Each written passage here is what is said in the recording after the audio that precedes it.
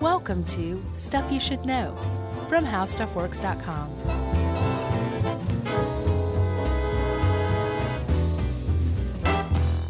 Hey, and welcome to the podcast. I'm Josh Clark. There's Charles W. Chuck Bryant. It's just the two of us today.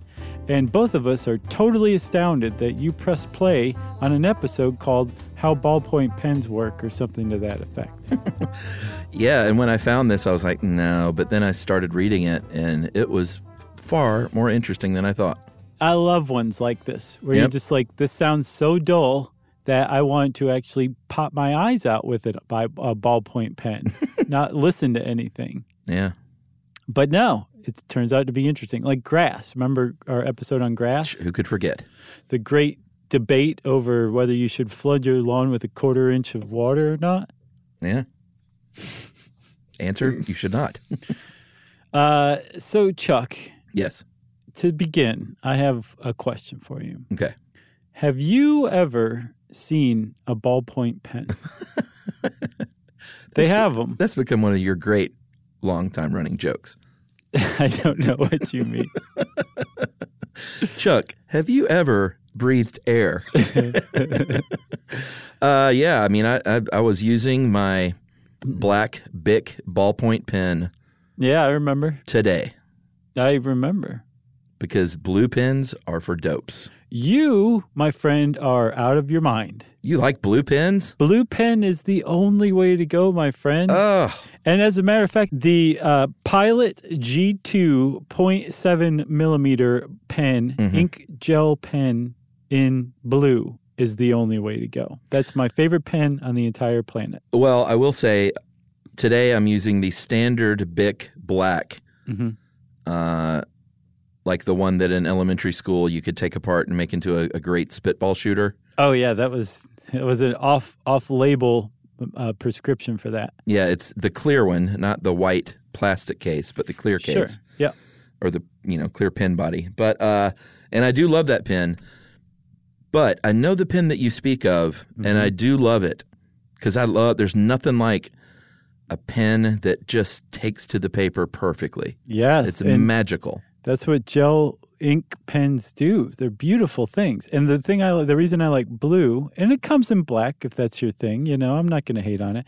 But if when you underline something printed out, like our notes, and then you go back over it with highlighter like I do, the blue really stands out. The black just kind of like blends in with the printed out words. All right, well, here's what I used to do. Okay. And you probably remember the days when I would be looking at my highlighted text with red ink things written down because the red really popped. But then I just sort of got tired of it, and I'm just a black ink guy. You're sticking and picking. I'm sticking and picking. You're picking and sticking, that's what I mean. So should we talk about writing over the years? We should. Is anyone listening still? If you are, we're going to continue on just in case. So let's start about writing over the years because this is pretty interesting, right? Yeah, tuk-tuk. That's where we should start. Tuk-tuk, and we should shout out to Mary Bellis, who wrote a ThoughtCo little brief thing called A Brief History of Writing that kind of ran down some points that we'll cover. But she points out that tuk-tuk, she doesn't call them tuk-tuk, but that's really what she means. That's because I've trademarked it. Sure. Tuk-tuk started writing with basically sharpened stones by carving things on the sides of cave walls. Sure. Easy peasy. That was probably our first writing implement. Yeah, and like no ink by this point. As with the Greeks, when they started writing, they had a little stylus made of bone or metal or something, and they would mark things on wax-coated tablets. Yep. And it would take always, it seems like it's the Chinese who come up with the great innovations in ancient times, and still, who knows? We're not allowed to read Chinese websites, though. No, we're banned. But they invented and really crafted Indian ink. Yes, which is a pretty clever little mixture. It's soot, specifically from pine smoke, Bellis says. Yeah. It's pretty on the nose, if you ask me. And then some oil, lamp oil, and then you take a donkey and squeeze gelatin from it, which I'm wondering, does that mean that you have to kill the poor donkey, or can you just come up and milk it of gelatin? I think the donkey loves that. Well, I wonder, because I think gelatin's actually made from hooves. I think you're right. And usually if you start making things from hooves, the animal the hoof used to be attached to is no longer with us. Probably so. So it's a sad way to make ink, but that's how they made ink for thousands of years, actually. Yeah, there was a Chinese philosopher named Tian Chu, and his ink was the one that really sort of became the go-to ink for many, many, many years. Yes. We called it chewink. We called it what? Chewink. Really? No. Oh, okay. No, I'm making stuff up at this point. All right, I can't tell. He had the idea. This was, I think, back around 2700 BC, that he started mixing natural dyes and things from berries, different kinds of plants, to make different colored ink. So ink went from just black to colored. And as a result, they started attaching different meanings to these different colored inks. Yeah, he invented the 4-color pen. But, oh yeah, I remember that. Oh, I forgot all about those. Didn't they go up to like 8 colors too? Yeah, they got pretty out of hand. And the thing that stunk about those is they never wrote really well. No, they definitely didn't. The gimmick was more that you could write at all in different colors in the same pen, you know? They were for elementary school kids. So one of the things that that happened as the writing implements, and I hadn't really realized this, but as our writing implements became more and more refined, just better and better, and part of that was not just like the implement, but also the types of ink we were using and how they were delivered, and then the paper, whatever substance we were putting them onto. The original things, which started out as basically drawings on cave walls, got more and more refined and actually grew more and more abstract. And they became our system of alphabets, letters. And at first, from what we know, the first alphabet ever created was created in ancient Greece, classical Greece, by a scholar named Cadmus. And all of the original written alphabets that were invented were all uppercase, nothing but uppercase. So everybody's just shouting to one another. Yeah, at all times. Constantly, right? And I didn't know this, but there's another word for uppercase and lowercase. It's majuscule and minuscule are the actual technical terms for uppercase and lowercase. And the story goes that the reason they're called uppercase and lowercase is that in the days of typeset printing, you would keep your majuscule letters in a different drawer, usually higher up out of reach because you didn't use them as often than you would the minuscule letters. You keep those in the lowercase, and that's where the term comes from what I understand. Very interesting. I thought so too. Maybe the fact of the podcast, I don't know. We'll have to just keep going and find out. Has nothing to do with pens. Mm-hmm. The Romans actually created a reed pen, and this makes a lot of sense. It would use stems from marsh grasses, like bamboo type of stuff, which made perfect sense because it's hollowed out already. All you do is sharpen the end of it to come to a point like a little nib, then put the ink in there, and you've got a very rudimentary pen, which worked pretty well for them.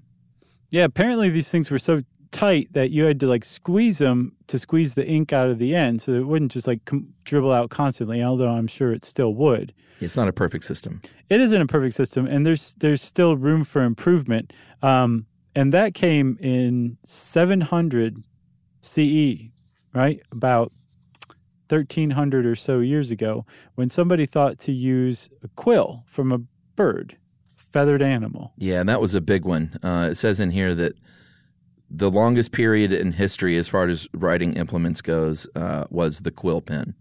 Yeah. Pretty amazing. 1,000 years. Yeah, I hadn't really thought about that. Yeah, it was the best. They basically got to the quill pen and were like, until somebody invents a ballpoint pen, this bird feather is about the best thing going. Yeah. And I mean, you could use a bird feather as a quill pen for about a week before it would get gummed up and you'd have to have another one. And they actually figured out that the feather from a living bird plucked in the spring provided the optimal quills. And even more than that, depending on whether you were right-handed or left-handed, you wanted to pluck the feather from the left or the right wing. Yeah, because if you're right-handed and you're writing with a quill from a right wing, then that guy's going to be tickling your nose every time, and it may be fun for a little while. But what you really want is a feather from the left wing, and that way, if you're right-handed, and that way that feather swoops to the outside of your face. Yes. It would having the wrong feather quill would have like just been another excuse not to balance your checkbook, you know? Yeah, and these things lasted for about a week. You needed a special knife to sharpen them. It took a long time to get it kind of prepared. And they were, like I said, about a week old, and they were done. So they were fairly disposable, but they still held down the fort until early fountain pens for over 1,000 years. Yeah, and fountain pens are their own thing. They are, surely you know or remember from time to time, we'll get like a letter from somebody who's like a fountain pen enthusiast. It's like a whole thing. You remember that? Yeah, or you get a graduation gift that's like a nice fountain pen, and you're like, geez, really? But no, I'm saying you and I have gotten like letters from fans who like write these beautiful letters out in fountain pens. I think at least one person has sent us an actual like really good fountain pen. And I've never caught the bug, but there is like there's a subculture of people out there who are so into fountain pens that they express that by writing letters to one another using fountain pens, obviously. It's really cool. I mean, I have never, like you, never taken to it. I'm a ballpoint man through and through, but I get it, Sure. It's cool. It's classy. You're not going to yuck their yum, in other words. No, and I don't have very nice penmanship anymore either, so it would just... I kind of tie those things together. Like if you're writing a letter in a fountain pen, you don't write like I do because that would just be dumb. Right. I write like a serial killer in an insane asylum, holding a crayon with a fist. That's how I write. Should we take a break and jump over to the ballpoint? Yeah, let's.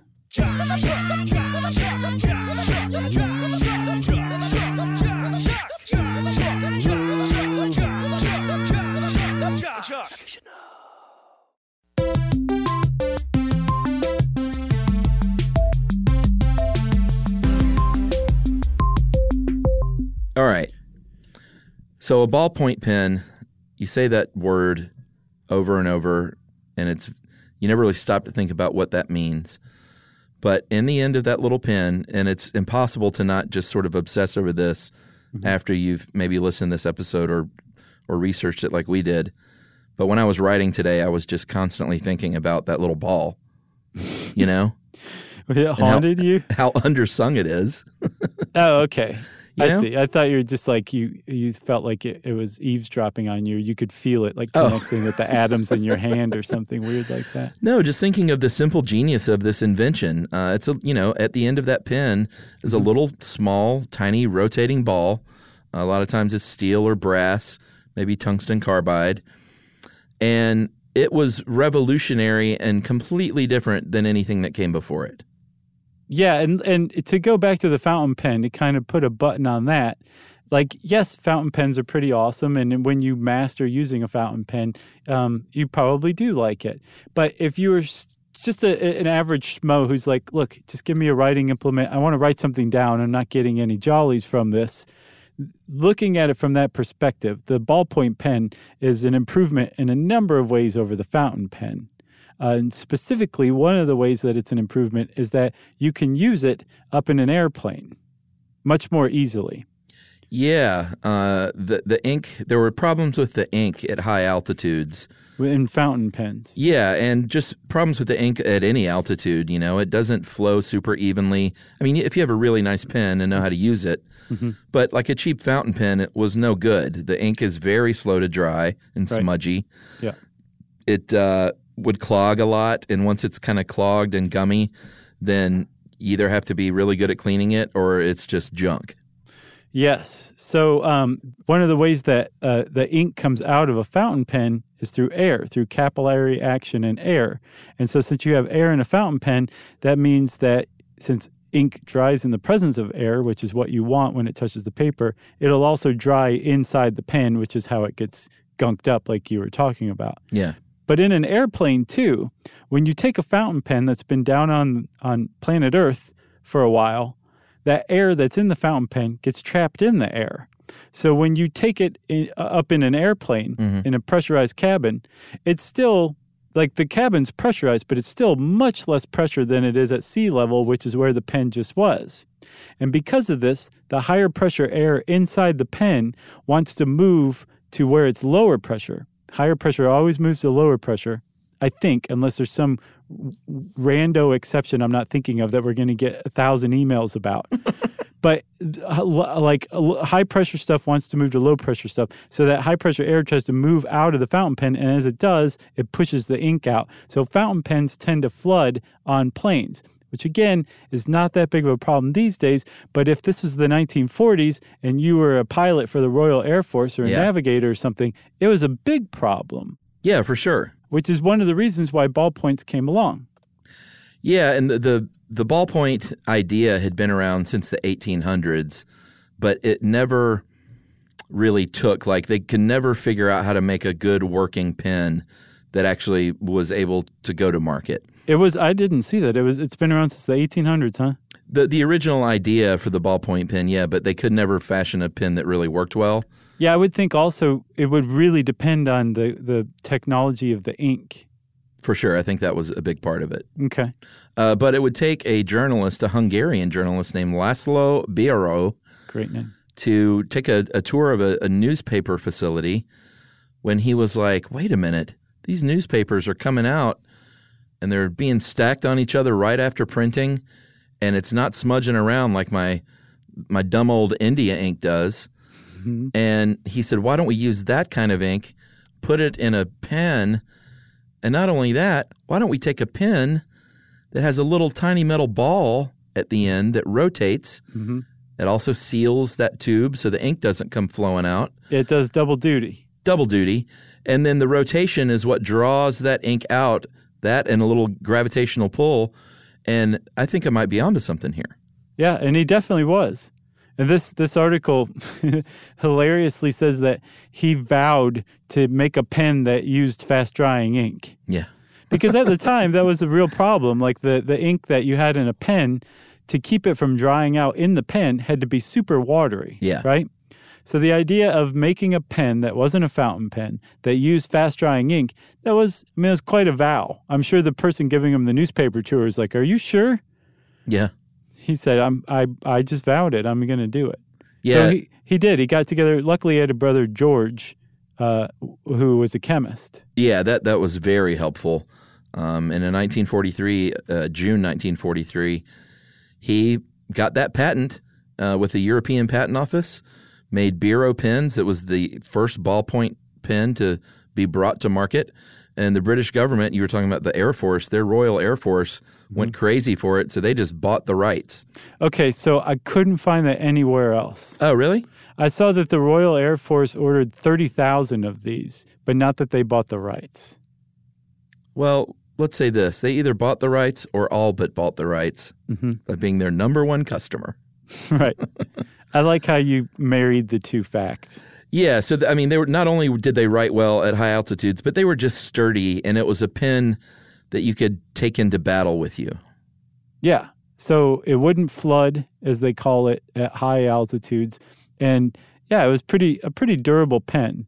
And so Bíró, he patented it with his brother George, founded the Bíró Pen Company, right? Mm-hmm. And I think that's so cute. He named it after himself, even though he and his brother did it. And he very easily, Bíró was his last name. I'm sorry. Yeah, he could have named it the Laszlo. Right, that's what I thought he'd done. His last name was Bíró. Okay, so that makes way more sense. I thought he'd been like, George, thank you, but I'm naming this pen after myself. Yeah. But it was a pretty big hit. I don't think it was a commercial success right away, but that big order or the purchase by the Royal Air Force definitely helped the Bíró Company establish itself. Almost simultaneously, a year or two later, there was a guy in America named Milton Reynolds, and he said, I just found some of these Bíró pens on a business trip, I think in like Argentina or somewhere. And he said, I'm going to totally rip this off. And he did. And he founded a company, and and created the Reynolds pen in 1945, which is basically the Biro pen. Yeah, and these were really successful. I saw an article says $10, but I found an article from the New York Times from the 1940s that talked about at Gimbel's in New York, you could buy one for $12.50, which was super expensive. I mean, $12.50 is expensive for a single pen today. Sure. You know, like a ballpoint pen. You got to be a real jerk to pay $12.50 for a pen these days with this economy. But this little article said that people all but trampled one another to get a hold of these pens. Yeah. Gimbel's ordered 50,000 of them and sold 30,000 of them in week one. Eventually, there would be a lot of lawsuits back and forth about the patent. Basically, those never went anywhere because what they were essentially saying is the idea for the ball bearing, which is kind of what makes this all possible, has been around for so long that no one can really claim this to the point where like you can sue one another. Oh, that's how I could not find how Reynolds got away with it. My idea was that they had just filed the patent. George and Laszlo had filed the patent in Europe, and Reynolds was doing it here in the U.S. Maybe. But it was that I didn't realize that there was actually a patent battle. Yeah, and then there was a battle, like Faber came on board. I mean, everybody started making pens like crazy all of a sudden. Faber then eventually sued Reynolds because they just sued them for a shoddy product. And really? I'm not sure how that quite works because it wasn't like they were a consumer. They said, get that off of the market. But they were kind of right. I don't know if they won that lawsuit, but a lot of these returns, pens were returned. These initial Reynolds pens were returned because they didn't work. But children with burns on their arms because the pen just suddenly caught fire. But he made almost $6 million in 1945 dollars in the first 6 months of his company. Jeez. So he was set. So, by the way, Chuck, I'm on the West Egg inflation calculator. Oh, yeah. You have it apt. $12. I should just have it as like an app in my brain, you know? Yeah. Maybe, that is the first thing I'll do when we start adding apps to our brains. But the $12.50 in 1945 would be $173.16. That's crazy. Last year. Yeah. That is a little crazy for a brand new pen. A ballpoint pen. If people had been living with fountain pens and they were sick of them, the idea of something that improved on it that much I could see running in droves to Gimbel's. Yeah. Being like, you're going to go out of business eventually and Macy's will stick around. So sell me all your pens. They also did, it was a lot of advertising hullabaloo, like they called them the pen of the atomic era and sort of all that futuristic stuff that people went wild for. Gives you a healthy glow. But as far as my own Bic pen, this was a revolution because, like we said, $12.50 is a lot of dough back then. In 1945, a Frenchman named Marcel, would it be Bich? B-I-C-H? I think it's Bic. Is it Bic? That's why he dropped the H's so people could pronounce it.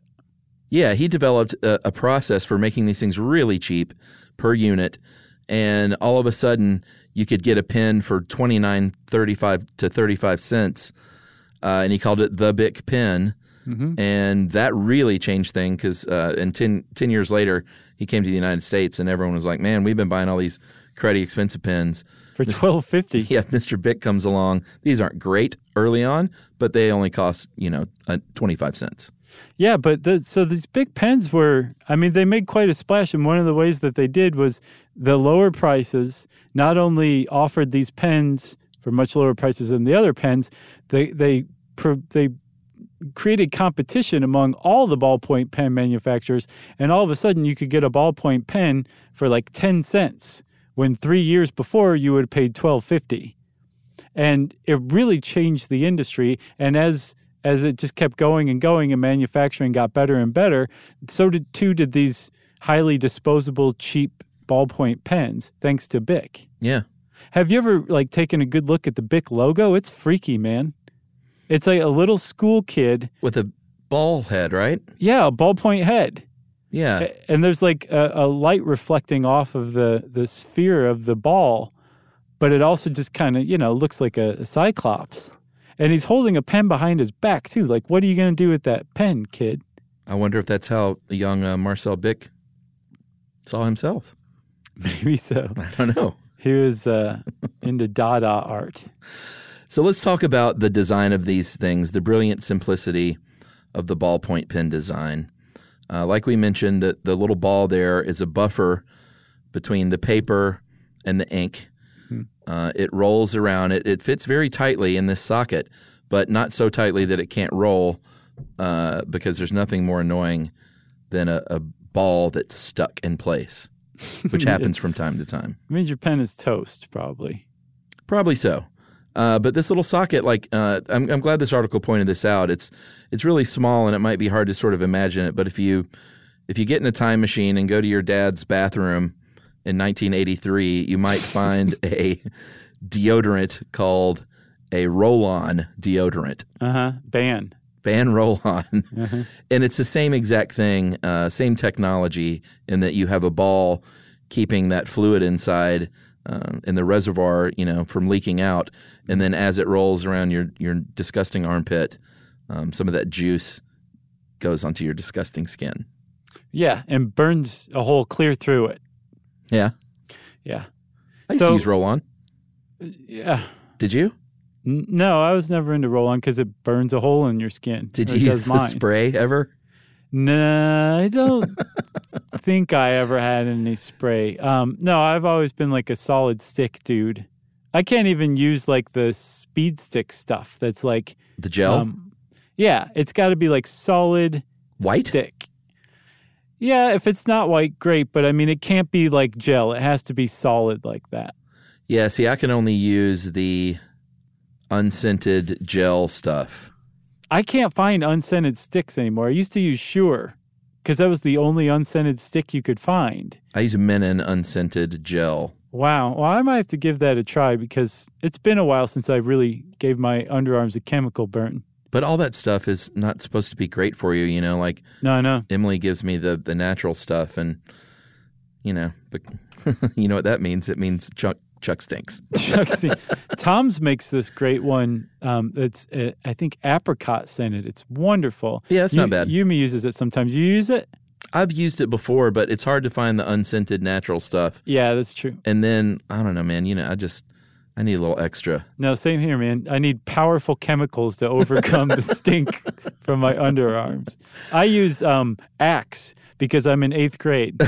But it's the only stuff that's like a good solid stick that works with a minimum amount of application. Do you really? Yeah. Isn't that the stuff that just stinks to high heavens? Well, I mean, if you really slather it on or you use the body spray, it's going to smell, but it has a scent to it. Yeah. I'm using black sugar right now.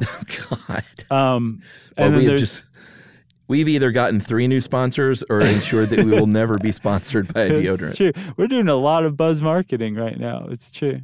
But anyway, roll-on antiperspirant technology and ballpoint pen technology are the exact same. I think that's the point we're trying to make. Exactly. Whew. So with this ballpoint pen ball, yes.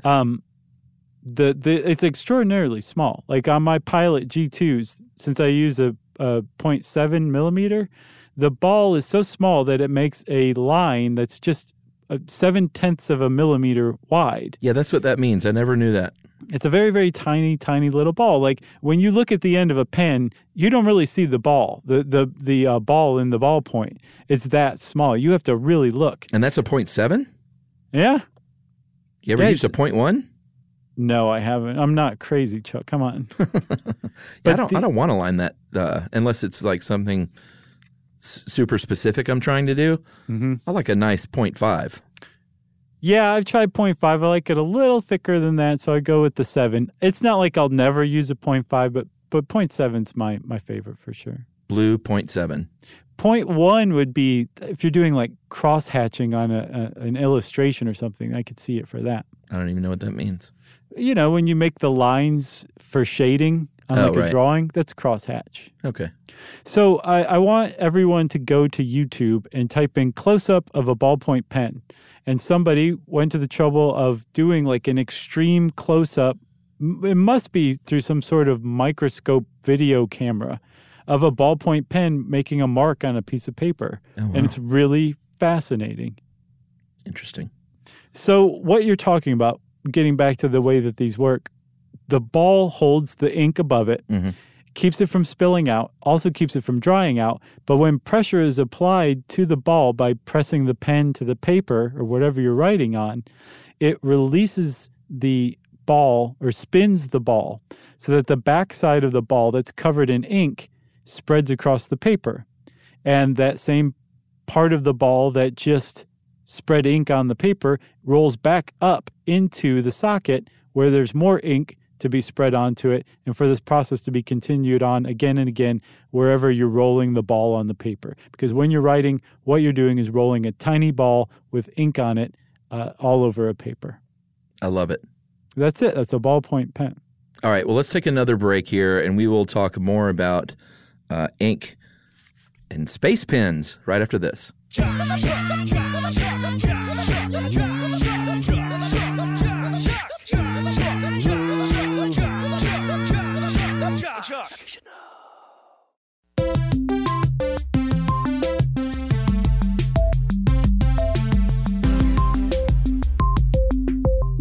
Chuck, let's talk ink, baby. All right, you're a blue man. Yep. I go for the black. That means I like iron, you like carbon. Basically. Mm-hmm. So when you're talking ink in a ballpoint pen, you've got a pigment or some sort of a dye that's dispersed in a liquid called a vehicle. So it's not like you can just take a bunch of pigment and throw it in a pen. It needs to have some juice that it's mixed with. Right. And that's called the vehicle. Yeah, and it can be any number of things. I actually found this really, really confusing, and I looked all over the internet and just got even more confused. But tannins, which I thought were pigments, apparently are vehicles. And something you want to look for in a vehicle, like a tannin, which is like something you would get from fermenting leaves or something. Like there's a lot of tannins in your kombucha or your wine, right? Mm-hmm.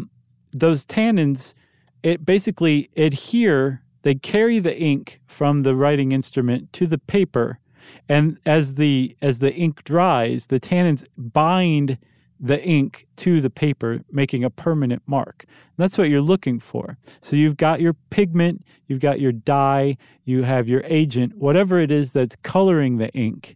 It can be anything from like a chemical, an inorganic chemical like cadmium, or it could be carbon, or it can be iron, and it would be dissolved in that vehicle, tannins. And then you might also add additives, which are things that create other properties of ink that you're looking for. Like they use gum arabic to kind of increase the viscosity of the ink and to make it so that once it dries, it doesn't crack as much. It stays kind of bendy on the paper. Yeah, and these vehicles, so does that mean like if you have a vehicle, a plant-based vehicle, it's like linseed oil, does that mean linseed oil is a tannin? That's what I'm saying. Like there's not a lot of specific information that explains this out there. I don't know, in other words. Are we going to have to do a show on tannins? As penance? Please say no. No. Okay, good. We're going to stick by this. But like you were talking about the organic pigments, you mentioned earlier, I'm a carbon man, you're an iron man. The carbon is the black, the iron is the blue. Mm-hmm. Other inorganic compounds like chromium is where you get your yellow, greens, and oranges. And then, or maybe cadmium, red and yellow. It kind of just depends. So what you're looking for, though, if it's a pigment, it won't dissolve in water, but it will dissolve in some other stuff, like maybe alcohol or something like that. Agents will dissolve in solvents like alcohol, but also water. And then you have lacquers, where you actually take the coloring agent and marry it to powdered aluminum, and that's lacquer. So those are like the three color ways of delivering colors that you can use. But so with this vehicle, whatever it is that you can dissolve the coloring agent in that will deliver this coloring agent from the pen to the paper, that's what you want. So maybe the tannin is an additive, or maybe the tannin just pulls dual duty and it will deliver that stuff and dissolve something like iron salts in it and bind to the paper as well. Who knows? We'll never know. Well, we're going to die not knowing. The beauty of this show is Mm-hmm. someone smarter than us will clear up what tannins are. I hope so, because I really looked this up, man. I looked up I looked it on like I think a UK Chemical Society's blog post on inks, and they didn't explain it very well. I don't get it. Well, regardless of what a tannin is or is not, what you're doing with a ballpoint pen and the ink is, a lot of R&D goes into that dance between thick and thin, because you want it to be thick. But you also want it to dry quickly, and you want it to work with. You can't be so thick that it doesn't respond to gravity, right? Because that's not a pen anymore. It's really not. And the reason why you can't write upside down is because it responds to gravity. If you're laying in your bed as a 14-year-old writing a love letter, holding the pad above your head, staring at the ceiling. Mm-hmm. If you think about that pen rolling around, that ink, there's a air pocket in that cartridge, and it's going to reverse itself, and that air is going to be at the top, and you're not going to be able to write very long upside down. Right, exactly. And yeah, you might be able to make a mark for just a moment, and then it just turns into a scratch. And what you've just done is used up whatever ink was on that roller ball for a second, and then now there's no more ink. Which is, I never really thought about it, but yes, of course that's why you can't write upside down with a ballpoint pen. Yes, but we got space pens, and they're pressurized, and that's kind of pretty cool. Do you have one of these? No.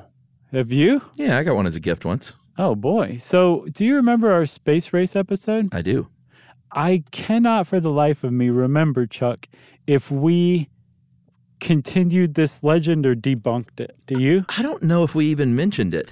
I am almost certain we talked about this really? story. Yeah. Hopefully we said that it was apocryphal, but there's this legend from the space race that the American Space Agency, NASA, spent years and years and years trying to figure out how to get a pen into space. Because they wanted for the astronauts something to be able to write with in space. But because of zero gravity, because you need gravity with a ballpoint pen, if it's in zero gravity or microgravity, that ink ain't going to flow downward. Nope. And you got a problem. So NASA spent so much money on funding and years of research trying to come up with a pen. And one day, some American astronauts were talking to some of their Soviet counterparts and were telling them how much trouble NASA was having. And the cosmonauts said, well, we just use pencils. They went, and the NASA astronauts were like, wah, wah. And NASA looked stupid, and the Soviets looked good, and America just did a big face palm. So is that all bunk? It's totally bunk. 100% bunk.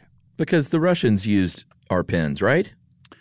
They did. And initially, everybody used pencils, but there was something where you can find like a kernel of truth to that. Like there's always a kernel of truth on any urban legend. And this one is, NASA spent a lot of money on some mechanical pencils. Not years of research or anything like that. But I think back in the early 60s, they ordered like 40 pencils, mechanical pencils from a company out of Houston that charged them the modern equivalent of $1,000 each. Whoa. And the public found out about this and was not very happy, right? Yeah. So there was a big to-do about how to replace these pencils because they didn't want to use regular pencils because the Apollo 1 launch had gone horribly, or I think a test had gone horribly, and some of the astronauts had burned to death in the capsule. So they didn't want anything that could burn aboard their capsules, right? So but now mechanical pencils were out, so they needed some sort of replacement. Well, they didn't spend any money on looking for a new pen or any years of research because in 1965, they were approached by a guy named Paul C. Fisher, and he said, I got a pen for you. It's called a space pen. Have a look. And they went, it's almost as if you had made this just for us because you even called it the space pen. Mm-hmm. And did he actually name it the Fisher Space Pen? He named it the AG-7. Oh, okay. Anti-gravity space pen. Yeah, and like I said at the onset of this little part, these were pressurized, and that kind of solved all the problem. They're pressurized to the reservoir, that is, to about 40 pounds per square inch, And there's also a special ink. It's what you would call a viscoelastic ink. And they liken it in our own article to like a thick rubber cement. And it actually still needs that ball, though. That ballpoint, in this case, is necessary to liquefy it and kind of get that action going. And they say you can even write underwater, which I'm not sure how that would come into play, but maybe it's just a fun little advertising point. Yeah, but the fact that it's pressurized overcomes microgravity, so it actually works, and it will work here on Earth upside down, too. Yeah, and there's also no hole in these reservoirs like there are regular fountain pens.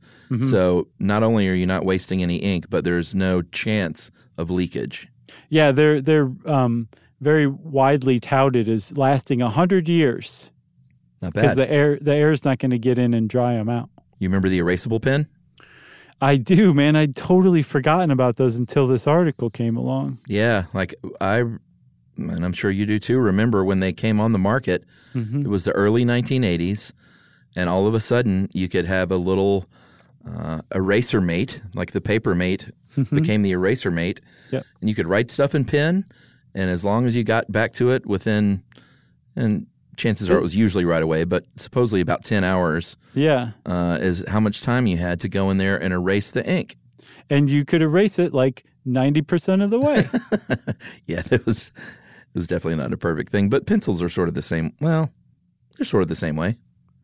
Yeah, I guess so. Well, I mean, it kind of depends. Like, you can definitely erase a pencil better, but it depends on the kind of paper, whether or not you want to leave no trace that anything had been written. Right. But it's definitely better than pens.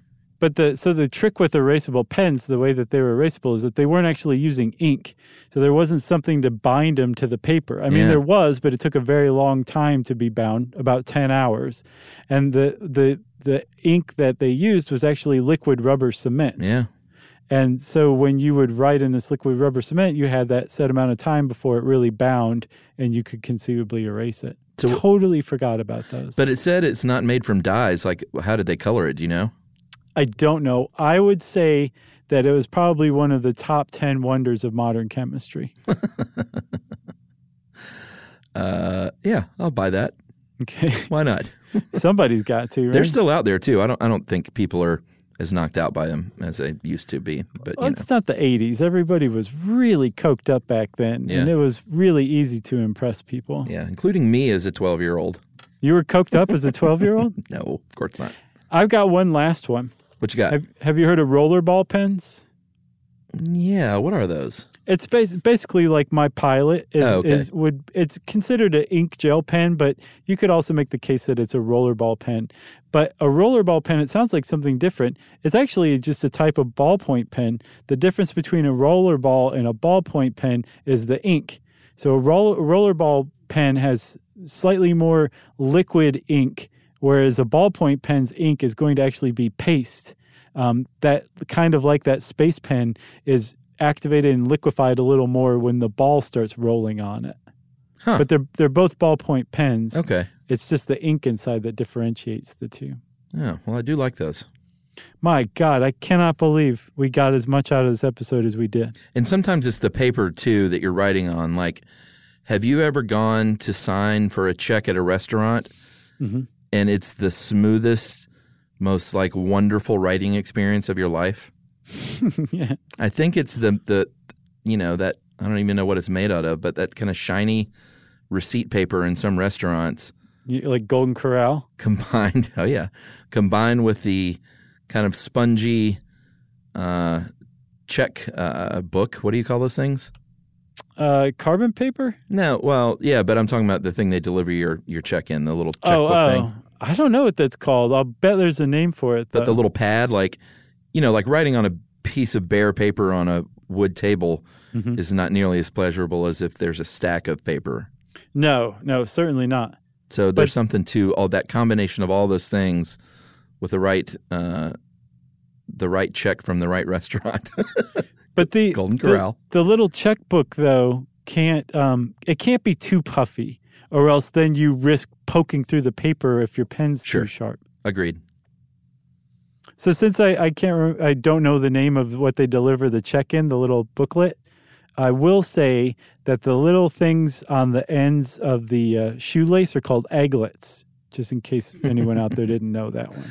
And if you go to, some farm-to-table hipster restaurant, they may deliver your check in a clamshell, I've not seen that one. Oh, people get all cutesy with it. Like, here, we're gonna deliver your check in an old 18th century wooden clothespin and clip it to your tie. And pinch your cheeks. Yeah, just give me the check. Clip it to your tie. I'm not wearing a tie. You will be. You got anything else? I got nothing else. Well, if you want to know more about ballpoint pens, there's nothing left to know. So just go out, find your favorite, buy a few of them, and use them happily and in good health. Or maybe give fountain pens a try. See if that's your thing. Sure. And since I said if that's your thing, I think I said something like that. It's time for listener mail. I'm going to call this Colorado SAR follow-up. Search and research? Search and rescue. Mm-hmm. That's what we do, search and research. It's true. Repeat and repeat. Yeah. Hey, guys, Colorado's population has been growing by roughly 17% every decade, which is pretty amazing, actually. When we were out there for those shows, I remember Denverites talking about the population boom over the past, 20 years. That's me talking, by the way. Okay. He said there are a lot of new residents now wanting to experience our awesome mountains. That, combined with the health renaissance across the country, has created a lot of interest in 14ers. And he goes on to explain as follows. Colorado has 58 peaks that are over 14,000 feet. So that's what he's talking about, the 14ers. Some of them are easy and only a few miles with a trailhead already at 11,000 feet. Others are brutal hikes of 20-plus miles, extremely loose rock, ropeless climbing, and death if you fall sometimes. It's really easy to research information on the routes, but in spite of all this information out there, the allure of the mountain calls and many people head out unprepared. Every year people are rescued or die due to dumb mistakes that many websites will blatantly tell you not to make and teach you how to avoid because of the easy availability of information. And I think there's 14er.com or something is what he recommended. Mm-hmm. There's a healthy debate taking place among the hiking community as to whether or not Colorado should begin charging for search and rescue. Your podcast hit the nail on the head with the pros and cons. Thought you might be interested in a little insight. Capitol Peak is the deadliest and most dangerous of the 58 14ers and has killed 6 people in the past year alone. However, 5 of them made an obvious mistake by taking what they thought was a shortcut that doesn't exist. Oh, God. Yeah, man. I'm planning on attempting it in 2 weeks, as I have done 38 of the 58 peaks. That is from Tyler Nespar, and he went to night 2 of the Denver shows. Oh, nice, Tyler. Thanks a lot for coming out. Hope you liked it. Yeah, be safe out there, dude. For sure. Yeah. Actually, as a matter of fact, drop us a line after you're done to let us know you made it back safe, and we'll tell everybody, okay? Yeah, it sounds like Tyler's doing it right. Okay, but just in case, Agreed. Just in case. Thanks again, Tyler, for getting in touch. If you want to be like Tyler, well then, by goodness, go to our website, stuffyoushouldknow.com, look up all of our social media links, or do it the old-fashioned way and send us an email to stuffpodcast@howstuffworks.com. For more on this and thousands of other topics, visit howstuffworks.com.